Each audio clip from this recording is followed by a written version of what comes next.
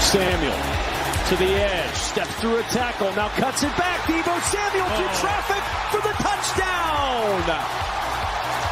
Ernest Jones had a shot. Darion Kendrick had a shot. But it's Deebo Samuel who ends up with 6. Welcome back to You Better You Bet, brought to you by BetMGM with Nick Costos and Ken Barkley on the BetQL network. A lot of people were saying this, it's not just me.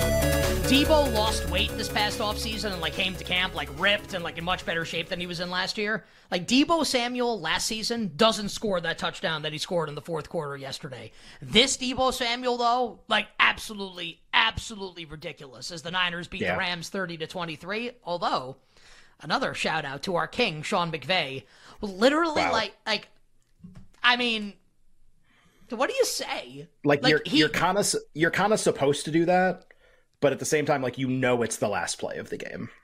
Why wouldn't you try and score a touchdown? Right. Why would you just throw the ball into the end zone? To be fair, if there was 30 seconds left, we've had dozens of games in the last few years where the coach kicks there. Get the point, get to a play that ties the game. That's the idea. Get to a play. Absolutely. And so it's right. But the fact that it was definitely the last play of the game. It was so just in that moment, you actually can't win. So why not try to score a touchdown? Why not do that? I'm being serious. What do you think the percent chances that McVay knew the point spread of the game and said... Well, he definitely did know it, to be fair. They all know the spreads. Are you serious? Of course they know. So he knows the spread. What is the percent chance that he's we lose no matter what? We actually, we cannot win the game. It's impossible. Yeah. Let's cover the spread for the people that bet on us. Is there any chance that entered his mind? Yeah. Of course. What a legend. Well, for people who are no way. By the way, for people who are no way, you know that every single coach and player knows what the spread is in the game, right? People can stop being under the illusion that that's not the case. It's everywhere all week. Of course. How many coaches give press conferences where I saw we're a 4-touchdown underdog this week, and there's motivation for their team. I don't think there was anything nefarious. I think he was 100% to lose, and in a coin flip situation where you're 100% to lose. There's one play left no matter what. You need 3 plays to win. Yeah. Yeah. You need 3 plays to win, and there's one play left in the game. You can't win. So you have a really artificial decision that doesn't affect who wins the game or not. Yeah, you want to kick? Maybe you know what the number is. You want to kick? Sure.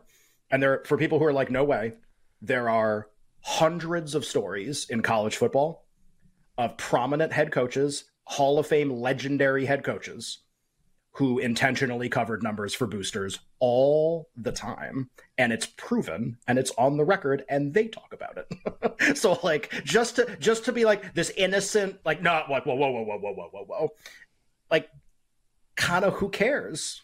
If he wants to do that, that's part of the handicap of the game.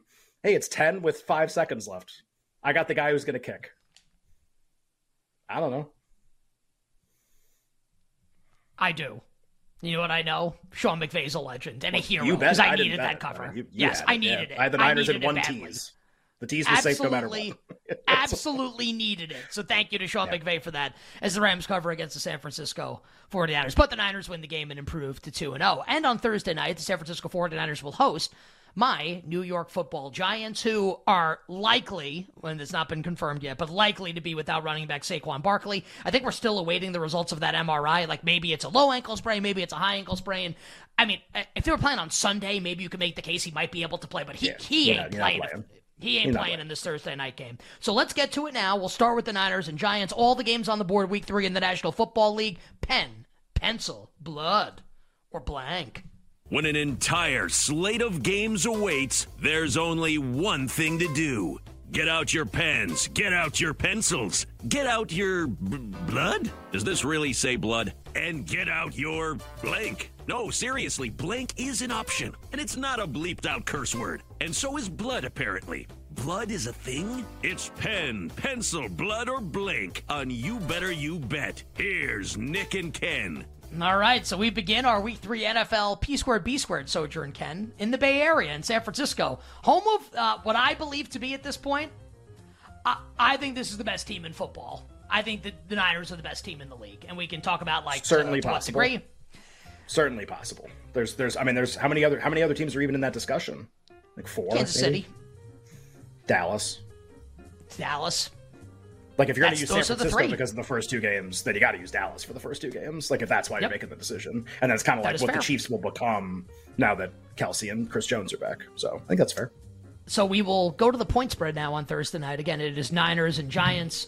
My favorite rivalry as a kid, as a Giants fan, was always when we played the 49ers. Absolutely loved it. The point spread, the Niners are a 10.5-point home favorite. The total in the game is 45. Again, Niners minus 10.5, total 45. Giants off the huge second half comeback in Arizona. They're going to stay on the West Coast, so the Giants are not coming back east to go back out west. They're staying west. This was the plan all along, was that this was going to happen, which maybe mitigates some of the home field advantage or lack of travel for the Giants at least. Ken, thoughts on this game? Do you like anything with the side? Like anything with the total? I've projected point spread. I think I'm going to end up making a bet in this game. I haven't yet. What do you have for us here on the Niners and Giants?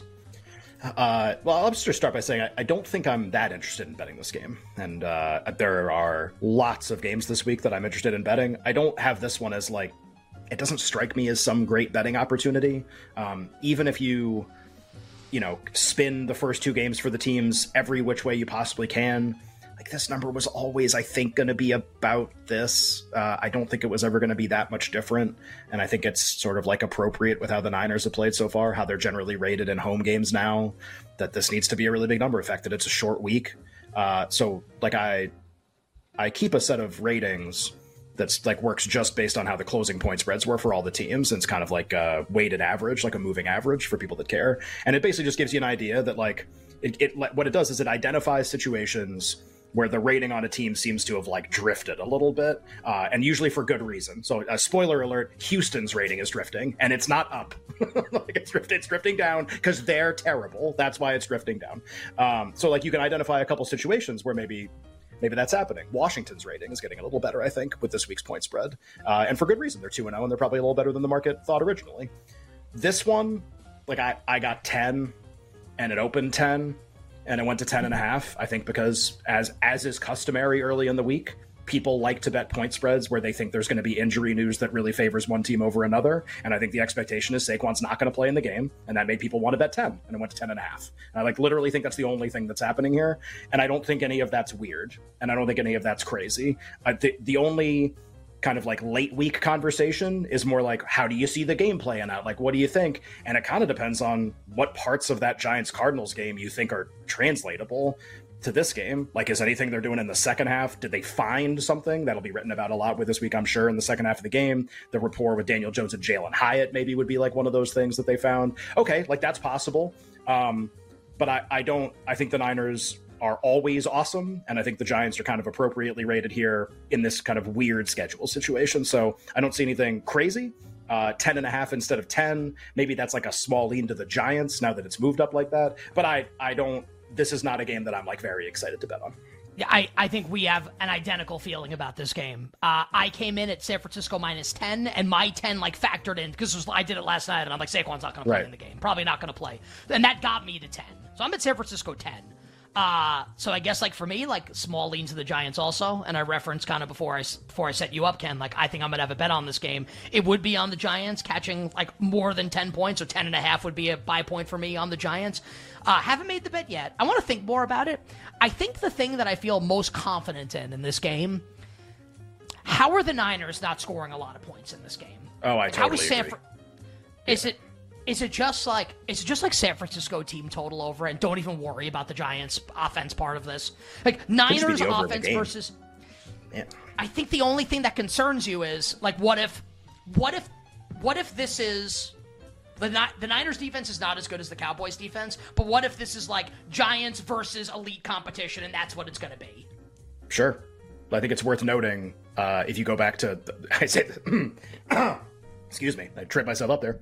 You go back to the start of the Dable era, and I was going to be start of the Dable era is literally last season. You go back to last season through this year, and you look at games in which the Giants played a certain tier of competition, and this was the the story of their playoff run last year was they literally beat all of the teams that they beat all of them, and they couldn't beat Philly, like when Philly was full strength, and they couldn't beat Dallas. Even when Dallas wasn't full strength, they couldn't beat Dallas. And then they play Philly, obviously, and they play a team that they can beat, Minnesota, in a playoff game win, play a team that is much better than them, Philly, in the second round, no shot. And so there maybe is a sense that, like, the way to play the Giants is, like, they're going to win the games in which the talent disadvantage is non-existent, or in which the talent gap is close, because I know we kind of like all right, 60-0 to start the year. Maybe the coaching isn't great. I still think Daboll's awesome. I think the coaching is really good. It's just like they got off to a really bad start. What do you want me to say? And then they also came back to win, which like very few teams ever do in that situation. Like they're also 1-1.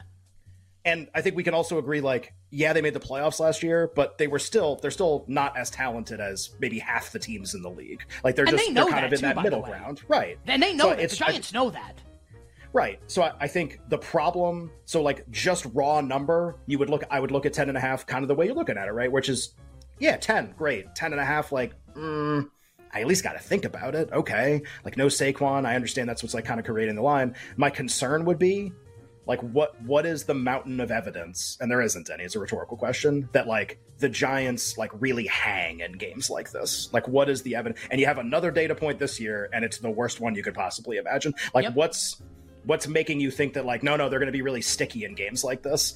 And that's just kind of not what this is. So I think there will be spots to back the Giants probably this season. You almost need the market to be way down on them again. Like that was the key to last year. Small dog against teams that were just as good as them, and the coaching allowed them to keep the game close. The problem with yesterday's game, like I laid it once it got to 4, because I was worried about the same thing in that game as with the other games, like Giants laying points.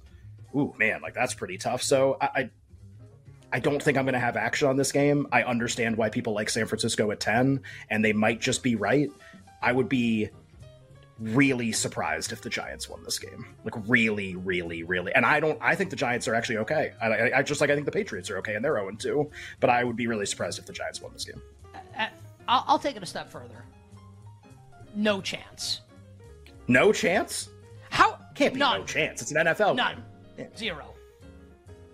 No, NFL game, there's always some chance. Even like week 17, there's some chance. Like cue Vince McMahon. No chance. No chance in hell. You've got. It's actually so bad it's good. Yeah, I think. Come on, come and get it.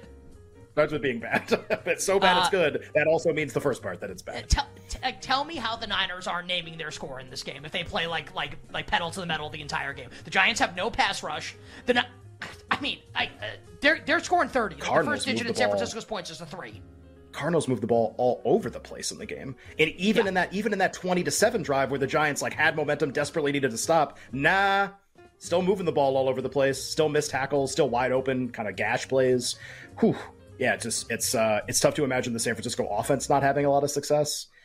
You know, I guess like the argument here is similar to the Rams game with a very large number, which is just like Shanahan at a big number against a pretty well coached team. Like maybe this can stay close.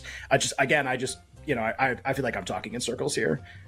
I don't view this game as like a great betting opportunity. Like I think this is like pretty close to how I'd have it, and I don't think there's a lot of wiggle room here. So for me, it's maybe San Francisco team total over. Maybe I'll place a small bet on the Giants, like just to have action on the game coming up on Thursday night. But I think we're feeling the same. You think here. they're the best team? You think the Niners are the best team? You think they're going to be the best team at the end of the year? I think that. I think the Rams are good. I actually think the Rams are good, and I think it's a compliment to the Rams that they were able to have. But they're going to be like in the mix. They'll be like in the mix. I don't know if they're going to make it, but they'll be around. Depends if Kupp comes back. They'll obviously have a much better chance. So maybe Purdy is going to have like Garoppolo syndrome, which is he's hyper efficient. What a diagnosis. Well, I mean, I'd like to have Garoppolo syndrome if it meant I look like Jimmy Garoppolo, which is that you're hyper efficient, but on these really like high leverage throws, like Garoppolo in the Super Bowl against Kansas City, or the couple of throws that Purdy had yesterday that he absolutely airmailed. Like San Francisco should have scored 40 plus points in the game. Like I bet the Rams, and I'm happy that I covered. The Rams didn't have a lot of business covering the game, if I'm being totally honest. Like Purdy missed a couple like easy deep shots that he just overthrew. And maybe that's going to be San Francisco's bugaboo, is that in the big moments, Purdy doesn't have like the Mahomes touch, the Burrow touch when Burrow's healthy, etc., right? And maybe he's just like a really good quarterback, and maybe he's not a great quarterback, and maybe that's going to be what holds them back. But if Purdy ever can make those throws with consistency, this team's winning the Super Bowl. Like, they're the best team, in my estimation. And adding Hargrave to the defensive line, and like Bosa's finally starting to play the normal number of, I mean, that combination is just insane. I mean, the best. That's the best combination. I kind of agree with you, except that like in the NFC, and like, look, it's really early, but this is a really fun thing to talk about. Does he have to be awesome for them to at least get to the Super Bowl? I don't know if that has to be true. I think he has to be awesome for them to win. I agree 100%. On the other side, we will turn our attention to Sunday. Let's talk a little Lions-Falcons, a little Dolphins-Broncos, a little Chargers-Vikings. We'll be right back with You Better You Bet, presented by BetMGM on the BetQL network.